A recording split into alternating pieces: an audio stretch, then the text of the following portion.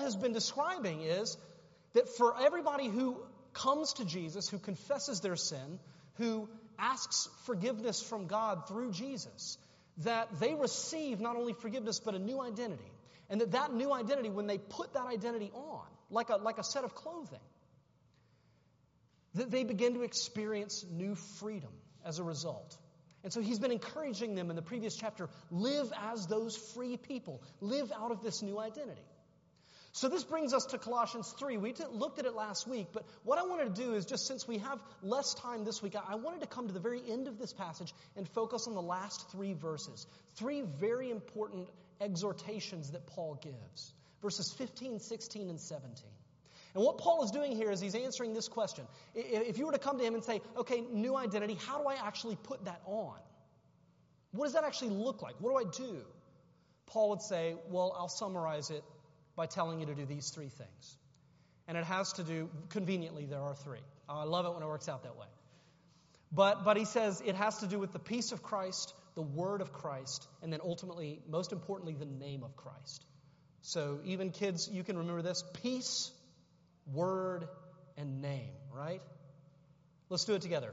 Peace, word, and name. Okay, that's our outline. Let's pray together.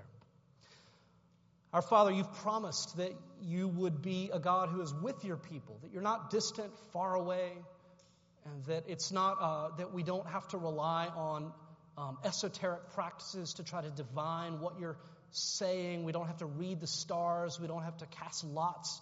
That, Lord, you have spoken clearly to us. You've given us your word, and you've promised to illuminate it to those who come to you seeking understanding, that you would give us that understanding through your word. So we pray that you would give us that understanding today, that you would reveal your living word to us, and that we would see him face to face. And it's in his name that we pray. Amen.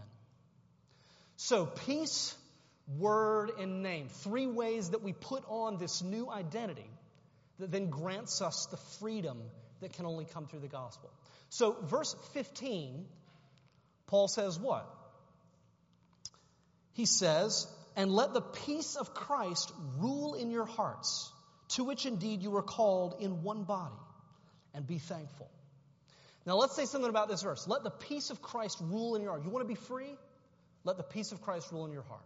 Now a lot of times people hear this verse, and they quote this verse in reference to the way they go about discerning God's will and making decisions, right?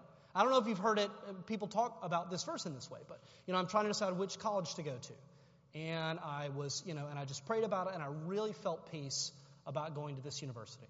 Or I was trying to figure out if I should take the job, and I really felt peace about making this decision. Or should I break up with this person, or should I stay with them? And I really felt peace about the decision that I made. And that's a common language among Christians. If you're not a Christian, Christians often talk about this. And the idea behind that is that as I'm trying to discern God's will for my life, that my internal subjective sense of peace will guide me. So if I'm making the right decision and God's kind of giving me the thumbs up, I will feel that thumbs up as an internal peace. And that's how I know I'm on the right track. And I hate to break it to you, but if you look at the context, that has nothing to do with what Paul is talking about. It just doesn't, because the context is the context of a very mixed community that has come together as one body. And in fact, that whole way of discerning God's will, I don't know that that's anywhere in the Bible. This is a different sermon, but I've never found that in the Bible. That way of discerning God's will, that internal subjective sense of peace.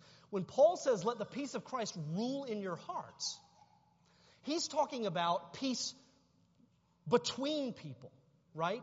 Between people who normally wouldn't get along. So earlier in the passage, he's talked about this is a community of Jews and Greeks, of barbarians, of Scythians, of slaves, of free people, all different kinds of people. And he says, you're no longer any of those things. Those things don't define you. You're now one body, and you're called to the peace of Christ. This is the peace to which you were called as one body. So that's the context. And so as we look at that and we understand what he's really saying is this.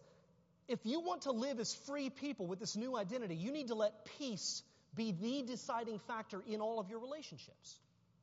And when he says, let the peace of Christ rule in your hearts, the word is from the word that means umpire. So think about an umpire. You need a ruling, there's a close, and is he out or not? And you go to the umpire, and the umpire makes the final call. So it's saying, let peace be the umpire in your relationships. Let peace be the final deciding factor. So when you're fighting, when you're arguing, when people date in the church and then they break up and then everybody has to decide whose friends are going to go with which person, and, or when people let each other down, when you disagree, when you're hurt, when we sin against each other, he's saying, when all of those things happen, and when we are very tempted to split and divide and go our separate ways and find a different church, find a different community, he says, let the peace of Christ rule in those moments. Let that be your highest priority. And the more we do that, the more we let the peace of Christ rule, be the highest value, the more it sets us free. Think about it. If you say, my highest priority right now is peace, what's that going to free you from? Well, it's going to free you from the need to always be right. Peace is more important than being right, than proving the other person wrong. Peace is more important. Peace rules. Peace is more important in this situation than defending myself. Maybe I just need to let my reputation take a few hits because peace is more important, right? It frees us from the need to win arguments. It frees us from all of these things that divide communities. It frees me from the need to protect my pride, my ego, because that's not as important as peace. If peace is the deciding factor, he says, let peace rule. So that's what he's saying. This is a part of what it means to put on this new identity. Let the peace of Christ rule in your hearts. Be free from all of these things that would otherwise divide you. Live as one. So as we are celebrating our independence in Christ, that's the first factor. Let the peace of Christ rule in our hearts and in our relationships. That's part one. Part two, you can't have the peace of Christ without the Word of Christ, right? The peace comes through the Word. So as we go on, we look at the next verse, verse 16. Let the Word of Christ dwell in you richly, teaching and admonishing one another in all wisdom, singing psalms and hymns and spiritual songs with thankfulness in your hearts to God. Let the Word of Christ dwell in you richly. What does that mean? Dwell in you richly.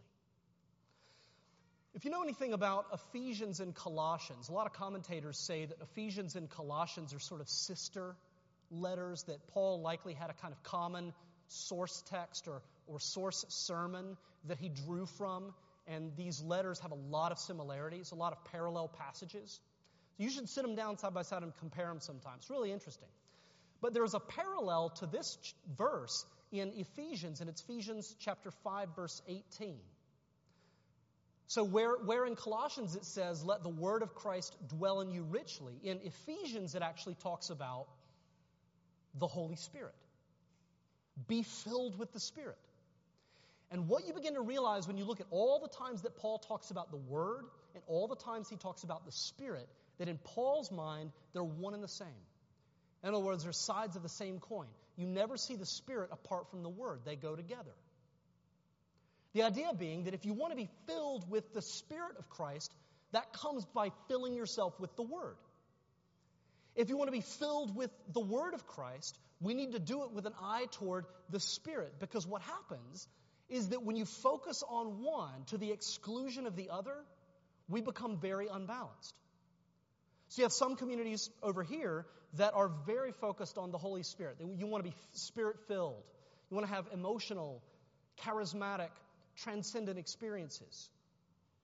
But a lot of times, if that's done in a way that sidelines the Word, where the Word is not taught responsibly, what happens is it develops a culture of kind of emotionalism, experientialism, right?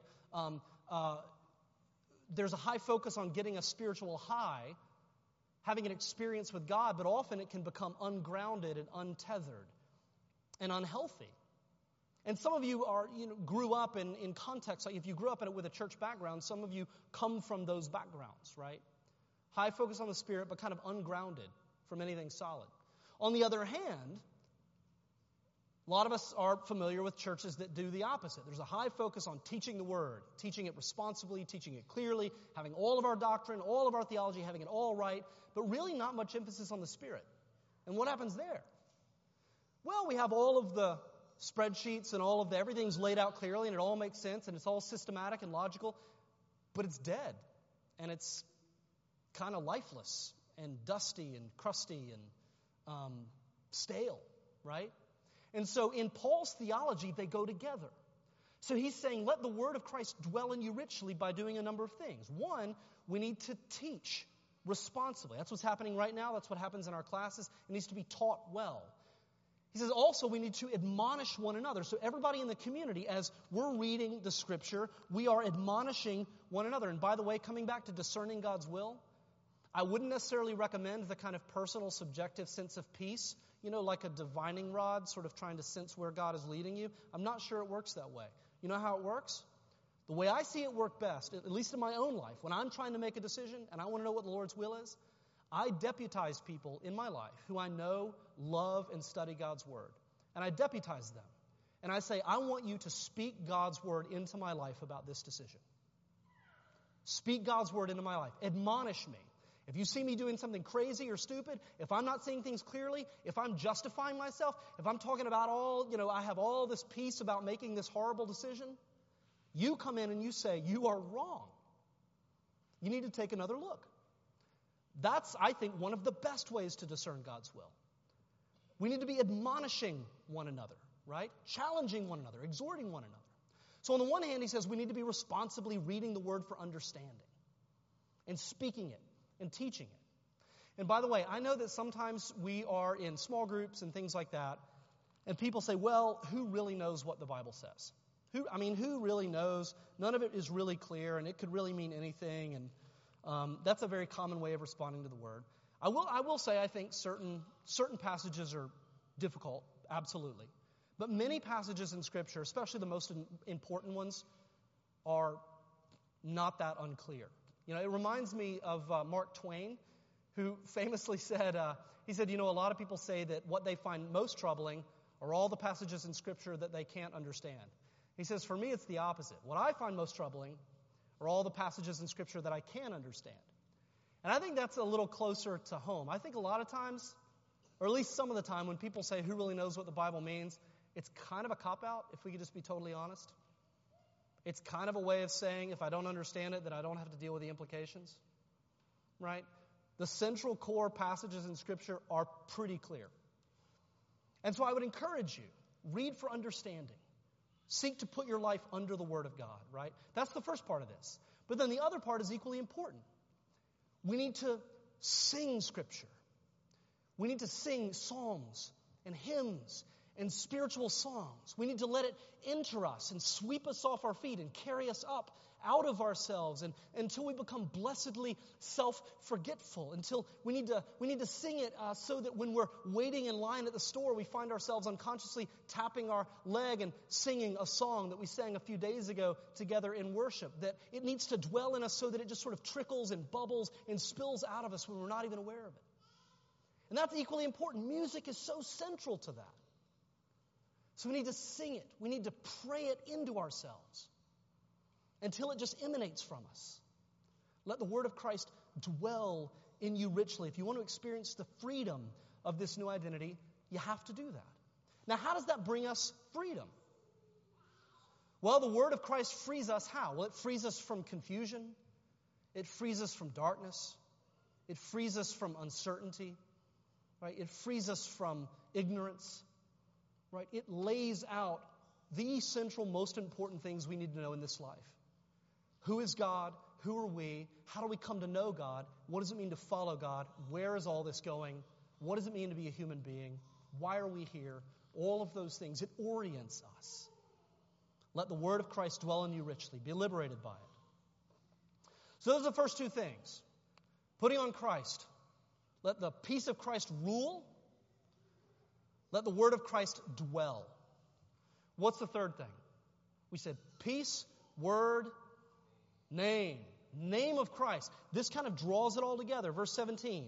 And whatever you do in word or deed, do everything in the name of the Lord Jesus, giving thanks to God the Father through Him.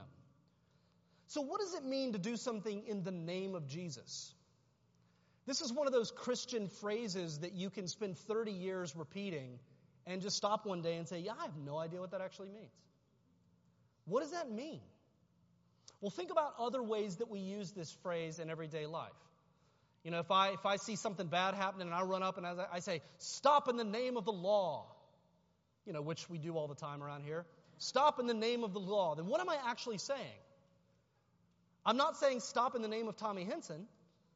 I'm saying stop in the name of the law. In other words, it's about authority. Stop because of the authority of the law. Based on that authority, I'm asking you to stop, right? If Dan gives me a present and says, "Hey, I can't make it in today, but I want you to give this present to Deborah on my behalf." And I take the present and I go and I give it to Deborah and I say, "Here, Deborah, I was just thinking about you. Here you go." Now, I'm kind of a jerk, right? Why?